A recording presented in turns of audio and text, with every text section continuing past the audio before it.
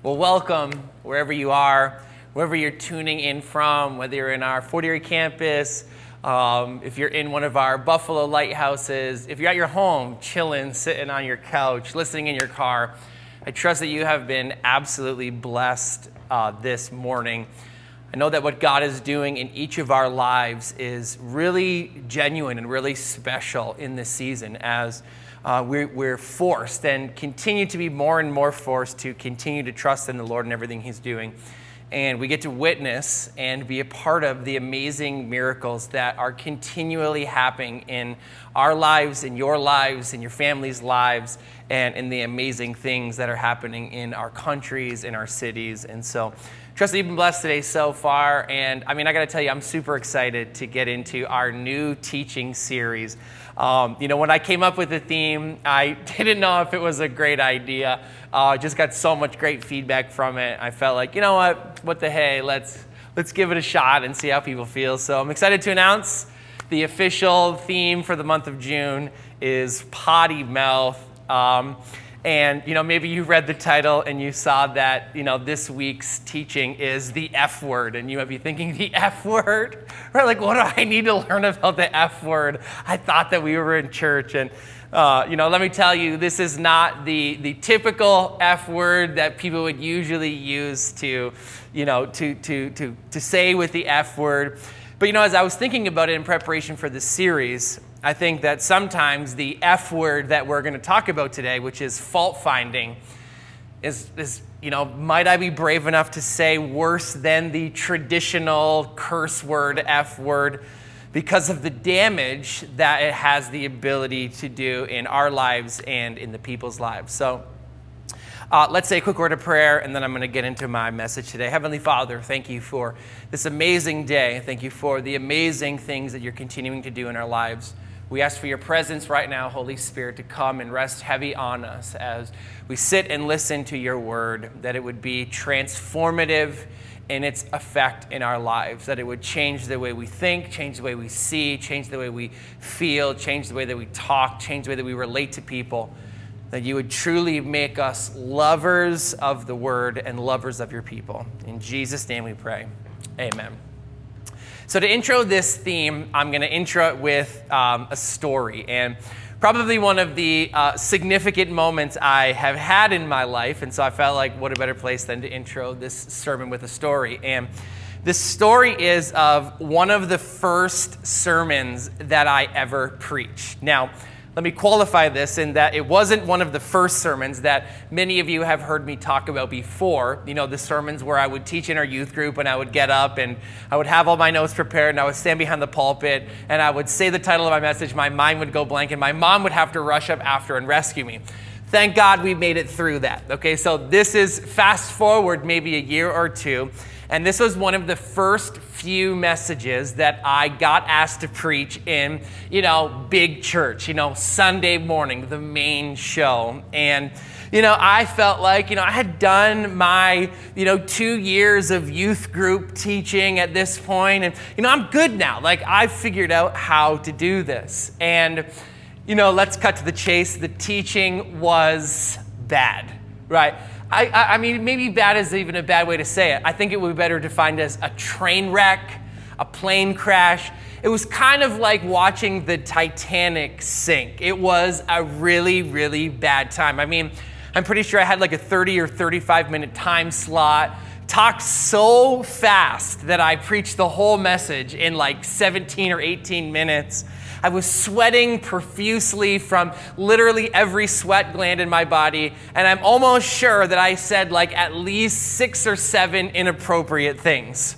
It was a really, really bad experience. I mean, I knew it was bad. The people around me knew that it was bad. I finished my message, sat down in my chair, hung my head in shame, and prayed to God that no one would come up and talk to me after my message. And it was going pretty good, or at least the majority of the comments that I got were, kind of like, nice try, better luck next time. There was the twinge of hopefulness. And then there was this one critical man Okay, now here's the thing. Every church has this one critical person who goes to your church that everybody generally does their best to try to avoid because they know this person is going to pick them apart in some way. And this person laid into me, okay? Like, he cut me down. You spoke too fast. I could barely even hear the words that are coming out of your mouth. You were way too loud, and to top it all off, you were so difficult to follow. I don't even think that I got anything out of the message. And then, he said this clincher statement that kind of, sealed up this negative present. And it was this. He said, I hope that you are good at something else, because you'll never be good enough to be a preacher.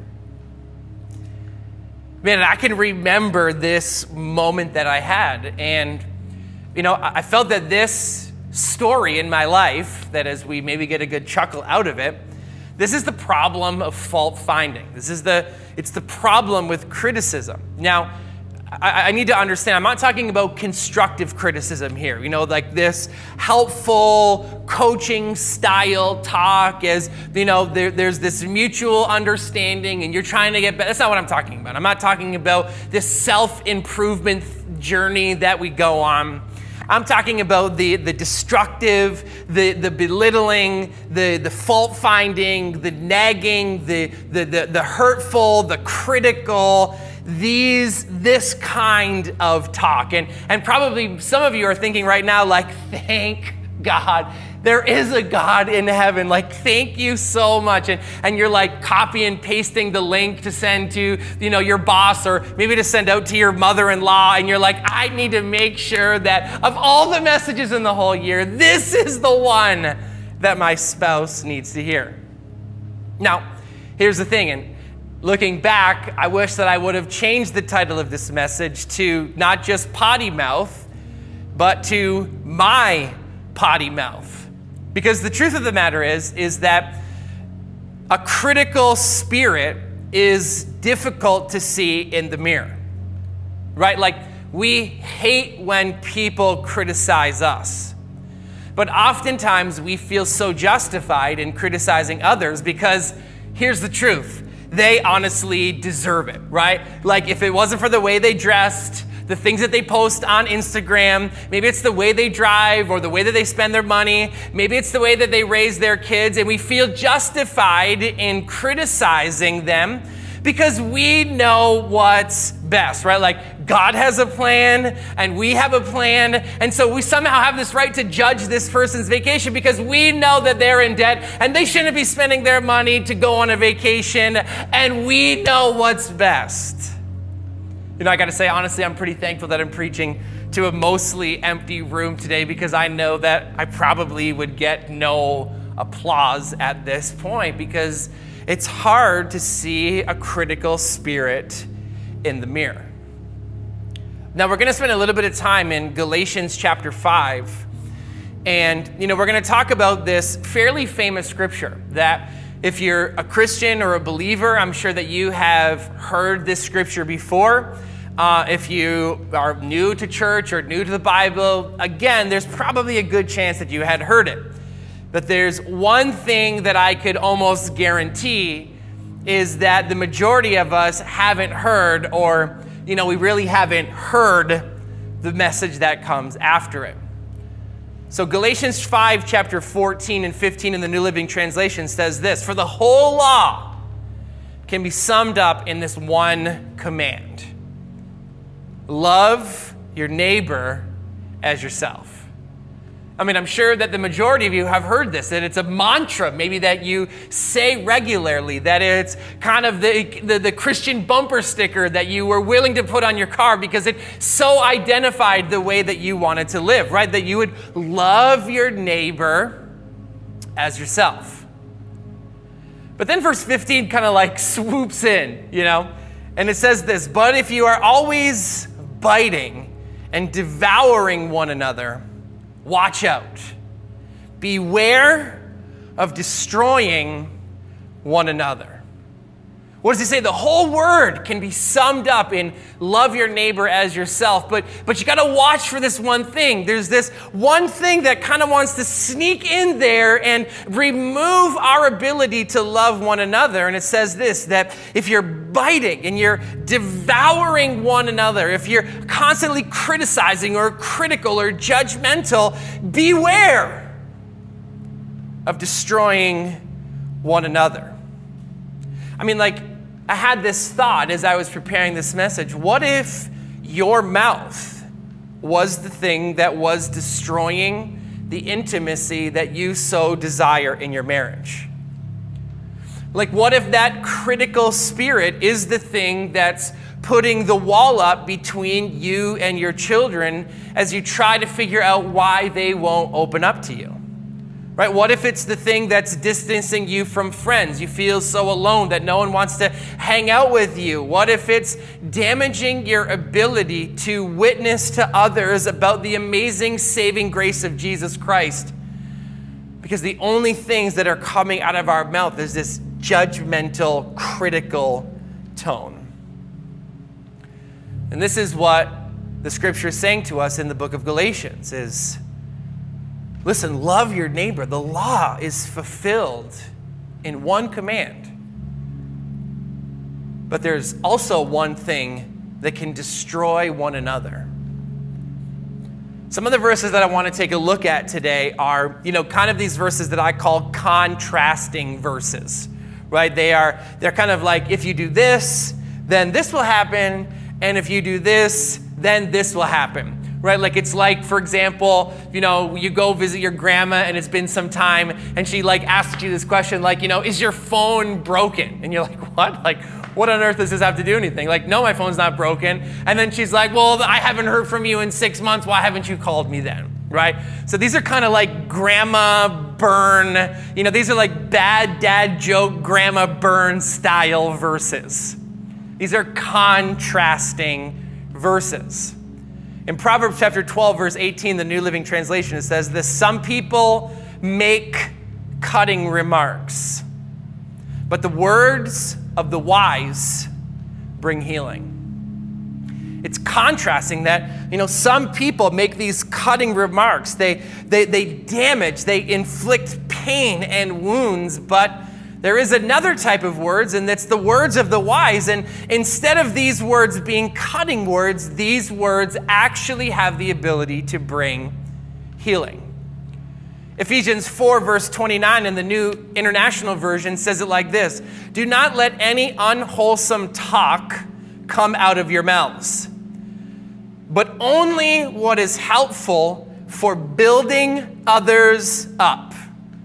So it's saying, listen, don't let anything come out of your mouth. Every single word that you speak, make sure that the only thing that exits your lips are the things that are helpful for building others up according to their needs. That it may benefit those who listen. Can I tell you, sometimes we have no idea how much criticism can hurt someone's heart. That it can damage their spirits, that it can rob the life out of them, that it can inflict some of the deepest wounds, but at the same time, we have no idea how God can use one word that we would speak in obedience to bring a life of encouragement, to open up an entire world of hope to someone who previously was broken. And here's what I came to deliver a message, and that is that our words have power. The scripture says that blessing and cursing, life and death is in the power of your tongue. And the Bible says, listen, choose life. Why? Because the law is fulfilled in love your neighbor as yourself.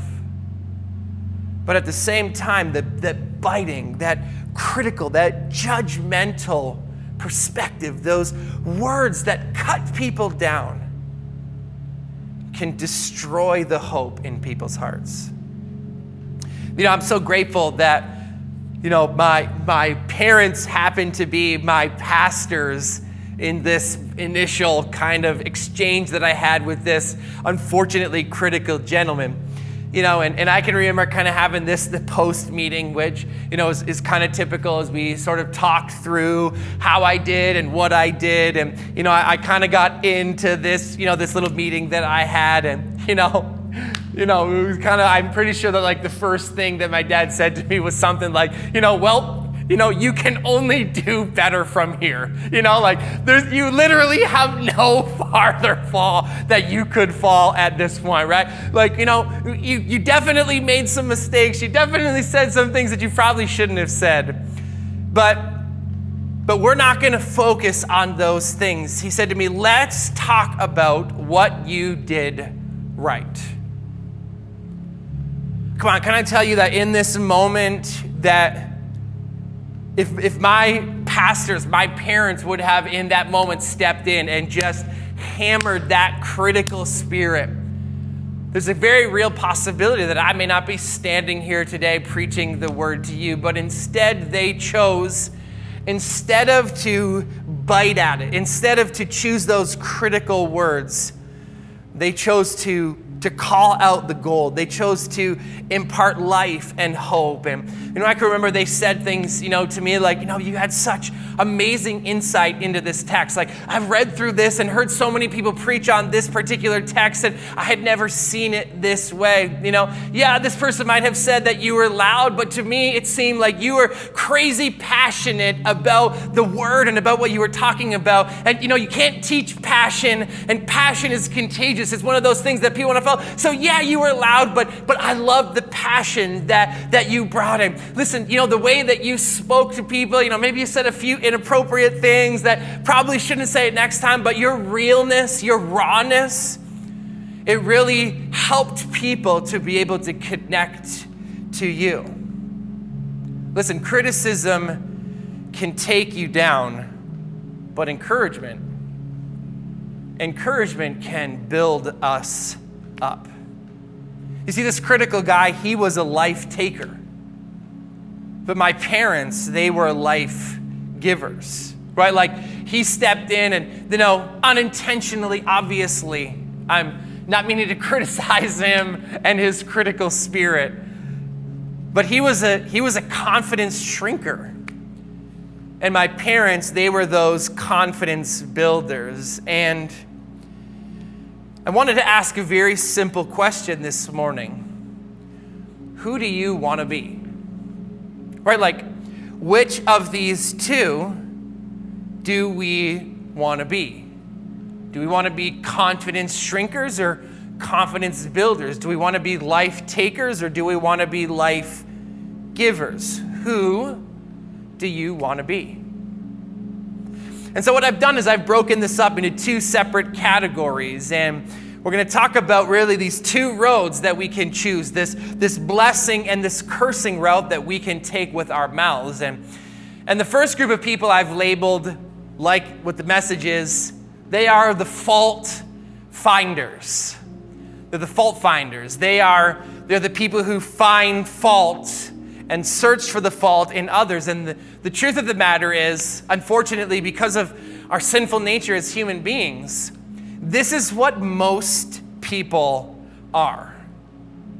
Right? Our own deception, our own wounds, our own hurts, our own insecurities, our own stuff drives each of us, the majority of us, to be fault finders in our lives, right? Like, I'm sure that you've heard these things before, my spouse, he doesn't chew right? I mean, it's just the way that they walk. They just don't walk right, and it drives me nuts. Like, the way they drive, oh God, don't even get me started. I could barely get in the car with them and breathe, right? Oh, it's just the way, the sound, the tone, it's the whistling, it's the breathing just drives me bonkers, right? Maybe for you, it's the way that person runs the meeting, or maybe it's the shows they watch, and oh my gosh, I can't believe the shows that they watch, or maybe it's what they eat, or how much they eat, or how little they eat, or how much they care about what they eat, or maybe it's what they post on their Instagrams, and oh my gosh, there's no way that they could be a Christian. Can you believe what she was wearing in that Instagram post? Or maybe it's their kids and the way they choose to raise their kids, whether they vaccinate or don't vaccinate, whether they homeschool or public school or private school. Maybe it's the recent vacation that they went on that you wish you could have gone on. And so instead of being happy for them, you criticize them because you think that they should have. Fault finders. And if you're like this, you're in good company. Unfortunate company, but good company, because this is exactly the way the Pharisees were. They sought to point out the faults in others to elevate themselves. They were constantly looking for what was wrong in the lives of others, not so that they could help people grow, but so that they could show how great they were. You know, another good fault finder was the devil, right? The devil is given a whole bunch of different names. You know, he's called the deceiver. You know, he's called Lucifer. He's called the enemy. And in Revelations chapter 12, he's known as the accuser. He stands constantly day and night and finds faults of those who belong to God. So here's the thing. Why do we do it then? Right? Being put in the same camp as the Pharisees or the devil, nobody wants to live there. So why do we do it? The first and probably main reason why I would say we do it is, very simply put, pride. Is we just honestly think that we know what's best. We know what's best in our lives. We know what's best in our friends' lives. We know what's best for the church. We know what's best for the pastors. We know what's best for our spouse. We know what's best for our neighbors. We just generally feel that we know what's best. I'm pretty sure there have been times where I have literally criticized America thinking that I knew how to deal with things better than an entire country. It's pride. The second main area is that we tend to criticize others about things that we see in ourselves, but we are insecure about those things. So I'm insecure about this.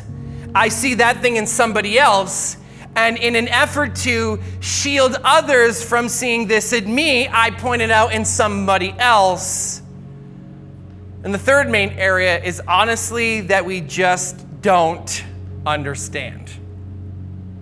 I think honestly, the majority of us, this kind of blends in there with the pride one. We think that we know, but we honestly don't understand. I like to think of it as that we comment without the context. That maybe there are things, maybe you've struggled, honestly, with the decisions that the church has made to embrace COVID and to make the decisions for COVID based off of what we felt was best for the staff, the people, all the different safety things that are necessary.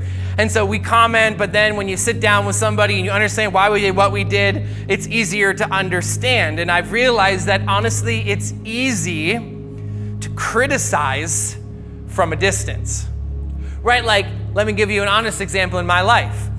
It was like when I saw 2-year-olds having a temper tantrum in the grocery store before I myself had a 2-year-old, right?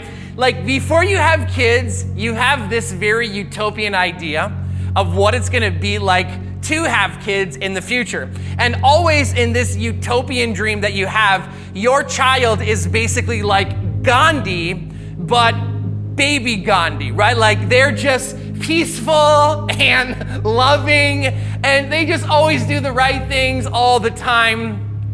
And then you actually have a 2-year-old. And you're in the grocery store and your 2-year-old is freaking out, having a temper tantrum on the ground, and everybody's looking at them, and you're like, listen, like, we have a policy in our house that we just don't negotiate with terrorists. And you're like, listen, you're trying to like talk to them, and what do you want? You want chocolate? You want candy? You want a pony? You want a Porsche? It doesn't matter. I will give you literally whatever you want. Just please shut up and stop embarrassing me in the middle of the grocery store. What we just don't understand. Our lack of context, our lack of closeness, we just don't understand. So when we criticize, why do we do? We criticize because oftentimes we think that, it's going to make us look smart. It's going to make us like an expert, like all the people on social media posting and commenting on all the things, thinking that somehow it's going to make us seem like an expert. Maybe some people feel that we criticize as a form of humor, that it makes us seem funny, that maybe it's going to make people like us better. And I have news for you, it honestly doesn't. Right? Like when we're critical, judgmental people, it only makes us look insecure and mean-spirited. I mean, honestly, ask yourself, have you ever met a critical person that you wanted to be like? Right? Like, in fact, speaking of critical people, right, there's this verse in the Bible, right? It's actually a verse about a critical woman in the Bible, right? And maybe some of you right now, you're like criticizing me for bringing this up, but listen, we have to understand something. This is the word of the Lord. It's the word of the Lord. Right now, men, let me give you some tips on this one, right? Look forward, right? Like, keep your elbows tucked in. Don't elbow anybody. Take some deep breaths so your heart rate slows down. Listen, don't you dare nod. And absolutely under no circumstances, do not say amen as I read this story. Just be normal.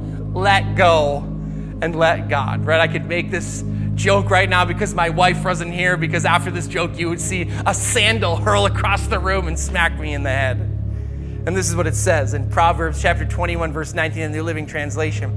It's better to live alone in the desert than with a quarrelsome, complaining wife. It's better to live alone in the desert, secluded. If I was to get the opportunity to write my own book in the Bible, right? Like 1 Alex chapter 3, verse 16 would say, it's better to have bamboo shoots like jammed up your fingernails for the rest of your lives than to live with a man who constantly picks you apart about every single thing that you're doing wrong. Here's the truth. Critical nature goes both ways, and I've never met a critical person that I have wanted to be like. Never been a critical person, honestly, that I wanted to be around even. So we have this option. Who do we want to be? Do we want to be the fault finders? Do we want to be those critical people who constantly are searching for ways that we can belittle or tear down? Or the other classification of human being that I want to talk about today is hope dealers. Do you want to be a hope dealer? Now, I need to qualify because we're streaming online and maybe there's a little static in my microphone that I said hope dealer, hope with an H, not with a D. Do we want to be hope dealers? I don't want to be a fault finder. I want to be a hope dealer. Romans chapter 15, verse 13 says it like this. May the God of hope fill you with all joy and peace as you trust in him, so that you may overflow with hope by the power of the Holy Spirit. Right? I love Paul. I love what he writes. And I mean, Paul, I got to be honest, Paul was really like the chief hope dealer in the scriptures, right? Like if we go into Romans chapter 8, we see that this is kind of almost like the most hope that's dealt in a single passage of scripture, right? Like just right before this, he says, like, listen, there's no condemnation in Christ, that whatever you have done, it doesn't matter. There's no condemnation here, that God forgives. That he says that, listen, you might feel insecure because of your weakness, but the Spirit helps us in our weakness. That Jesus right now is interceding at the right hand of God, that you are more than a conqueror in Christ. He says this, he says that neither death nor life, neither angels nor demons, there's nothing present or in the future, there's not any powers, there's not height or depth nor anything in all of creation that can separate us from the love of God that's in Christ. Paul was a hope dealer. Do we want to be fault finders, or do we want to be hope dealers? Do we want to be like the Pharisees? Do we want to be like the enemy? Or do we want to be like our King Jesus? Let me tell you, I love the names of Jesus. I love as Scripture walks us through and helps us to grow in our understanding of who he is by giving him specific names. Like they call him, he's the bread of life, that he's living water, that he's the good shepherd, he's the King of kings, he's the Lord of lords, he's the Alpha and the Omega. And in 1 Timothy chapter 1, Jesus is called our hope. He is our hope. Jesus is the ultimate hope dealer. In Titus chapter 2, Jesus is then called the blessed hope. And in 1 Peter chapter 1, Jesus is called that he is our living hope. Jesus was a hope dealer. I want to be a hope dealer. I want my words to be used to build people up, to encourage people, to help people to see the bigness of the amazing destiny that they have in Christ. I don't want to tear people down. I don't want to chop people down. I don't want to belittle people or criticize people. No, I want to deliver a hopeful message with every word that comes out of my mouth. Right, we see this in the story. Like I referenced a few weeks ago, the woman who's caught in the act of adultery. And we see the Pharisees in this moment, right? This woman in adultery is dragged out, probably naked, into the streets. And as shameful as this act already is, we see the fault finders, the Pharisees. They want to continue to just kick her when she's down and kick her when she's down and find fault and call her out. And they want her to be stoned in this act. And then we meet Jesus. Jesus, the ultimate hope dealer. Right? Like Jesus, he was a bad dude. Right? Like these Pharisees, they're trying to criticize this woman, and they're going at her, and they're questioning Jesus, and they're trying to catch him, and they don't even really care about what's happening with the woman. They more so care that they catch Jesus in this moment, kind of this challenging situation. And they ask Jesus this question, like, should we stone her? And Jesus just bends down in the sand, and Scripture says he starts writing in the sand. And scholars say that based off of the words that are used, it's most likely that what Jesus began to do was write down the sins of all these fault finders, of all these people who are so apt to call the fault out in others instead of seeing the critical spirit on the inside of them. He writes down their sins, and what do we see? One by one, they turn and they walk away. And Jesus has this interaction with this woman, and he says, listen, woman, where are the fault finders? Where are your accusers? But here's the deal. Jesus doesn't just leave her there, because a hope dealer doesn't just leave someone in their pain, But what does Jesus do? Jesus says, go your way and sin no more. Listen, I don't condemn you, but I also don't want to leave you in this place of brokenness and shame and pain. Get up, stop sinning, and go be something better. Go live out the amazing plan that God has for you, because Jesus was not a fault finder. He was a hope dealer. So who do we want to be like, right? Do I want to be like Satan, the father of lies, the deceiver, the prince of darkness, the accuser of the brethren? Or do I want to be like Jesus, the way, the truth, the life, the living hope? I want to be like Jesus.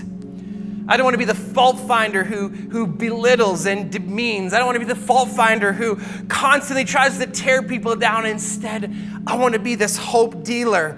I want to deal life. I want to deal strength. I want to deal encouragement. I want to bend a knee to the broken, and I want to help people out of their shame, and I want to encourage people in their moments of weakness. Because listen, we have no idea how damaging a word of criticism can be. But we also often have no idea how life-giving, how encouraging, how fortifying a word of hope is. So listen, I know that your child may not be the most tidy,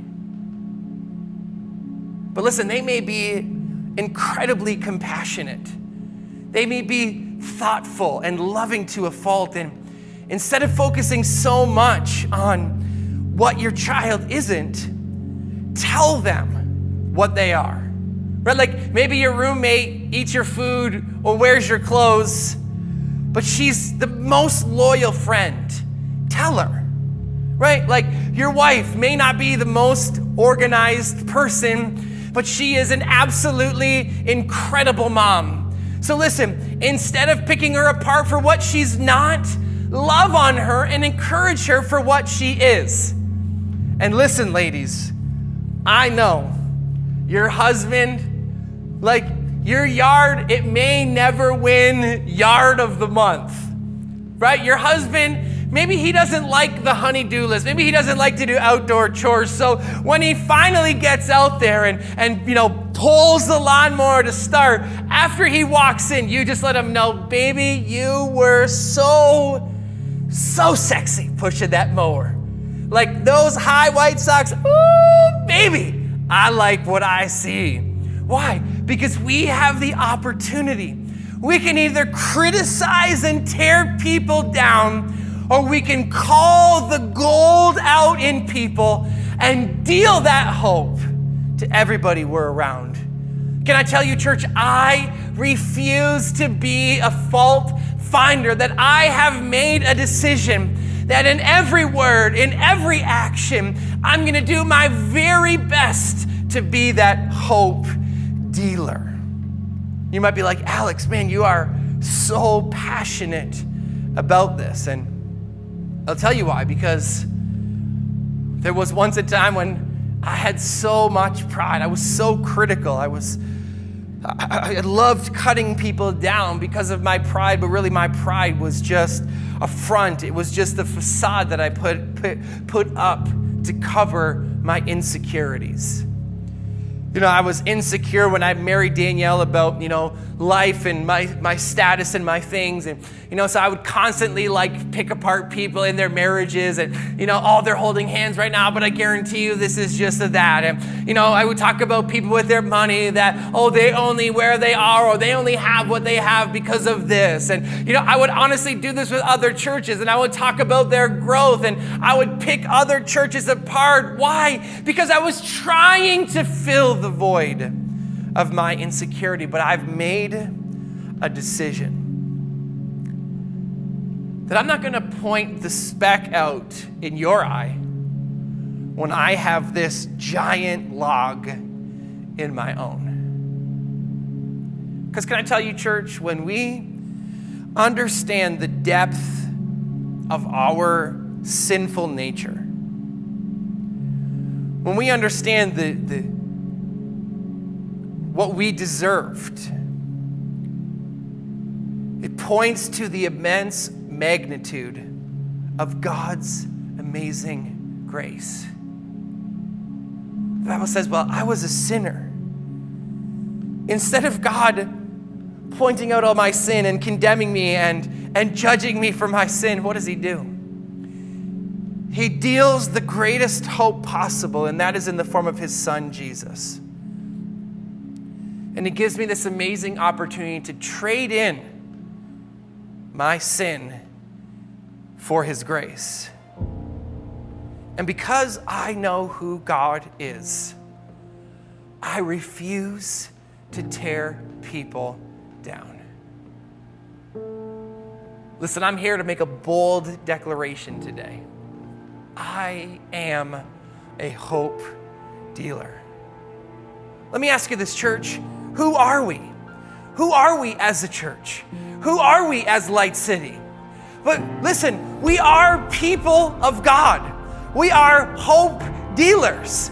We are the people who, when the rest of the world wants to point out people's sins, we just simply want to point people to Jesus. I want to point you to the living hope. I got to point you to the King of Kings and the Lord of Lords. And it doesn't matter what you're doing in your life. I'm going to point you to the forgiver of your sins. Why? Because I'm not here to point out your problems. I'm here to point you to Jesus. We are not fault finders. Anybody can be a fault finder. It's easy to be a fault finder. The Pharisees were fault finders. The devil was a fault finder. We are followers of Christ. We speak words of life and blessing and encouragement and hope. Why? Because we have no idea. You have no idea where you're sitting right now. What that word of encouragement, what the decision to, instead of criticize, but to sow life, you have no idea what that word of encouragement can do to change someone's life. And like Paul in 2 Corinthians chapter 13, verse 11, I'm going to close with this. He says, I will close my letter with these last words. Be joyful, grow to maturity, encourage each other, live in harmony and peace. And it says, then, listen, then, when we're joyful, when we choose maturity, when we choose growth, when we choose to be hope dealers and encourage each other, when we choose to live in this place of harmony and peace, it says, then the God of love and peace, he will be with you. See, we have no idea how much criticism can hurt someone, but we also have no idea how much hope can heal. I'd like to take a minute to pray for each and every one of us. And listen, I understand that in the culture that we live in and the climate that we live in, going through the season that we just went through, I mean, I'm pretty sure that 99.9999997% of us can in some way, shape, or form identify as being a fault finder. Maybe you slipped into it.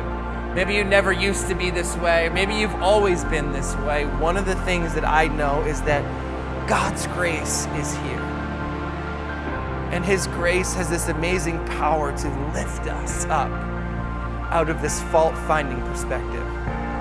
So I'd like to take a minute to pray for each and every one of us that as we step forward, as we walk into our Mondays, as we walk into those challenging situations that we are inevitably going to continue to face, that we would be hope dealers instead of fault finders. So Heavenly Father, I pray for every man, woman, and child, every person under the sound of my voice. Lord, we make a bold declaration today that we are hope dealers.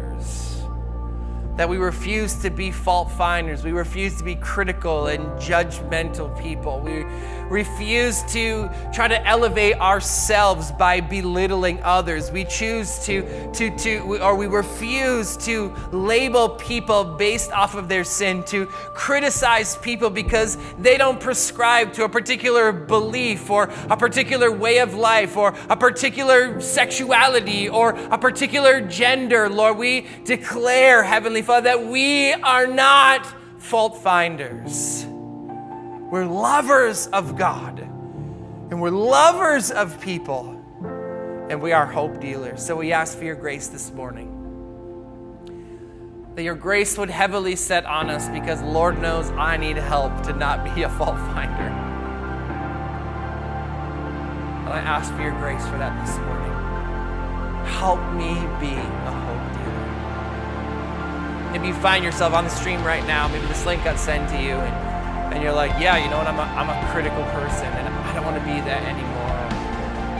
Let me take another step forward and say maybe it was the critical attitudes of a church you went to, or somebody that you heard, or maybe it was somebody standing on the corner of a street with a sign, and that criticism just broke you down, and now because of that you're far from God. I'm going to tell you something. God loves, and His grace is enough. And God isn't concerned with where we are right now. What He is concerned with is that we enter into a life-giving relationship with Him and allow Him to lead us in the way of life. So I'm going to invite us to pray a prayer that we would enter into a relationship with Jesus. The Bible says that if we confess with our mouths and believe in our heart that Jesus is the Son of God, the Savior of the world, sent from heaven to die for our sins, that we would enter into this life-giving relationship with Him. So I'm going to ask you, as we follow what Romans says, that we confess with our mouths, that wherever you are, that we would just together as one giant family across the whole world, that we would pray this prayer. Heavenly Father, I'm a sinner and I need a Savior. Jesus, I believe that you're the Son of God, sent from heaven to be the Savior of this world. I confess with my mouth and believe in my heart that you are the Messiah. You are the Son of God. You are my Savior. Fill me, cleanse me, forgive me, heal me, change me. In Jesus' mighty name, amen.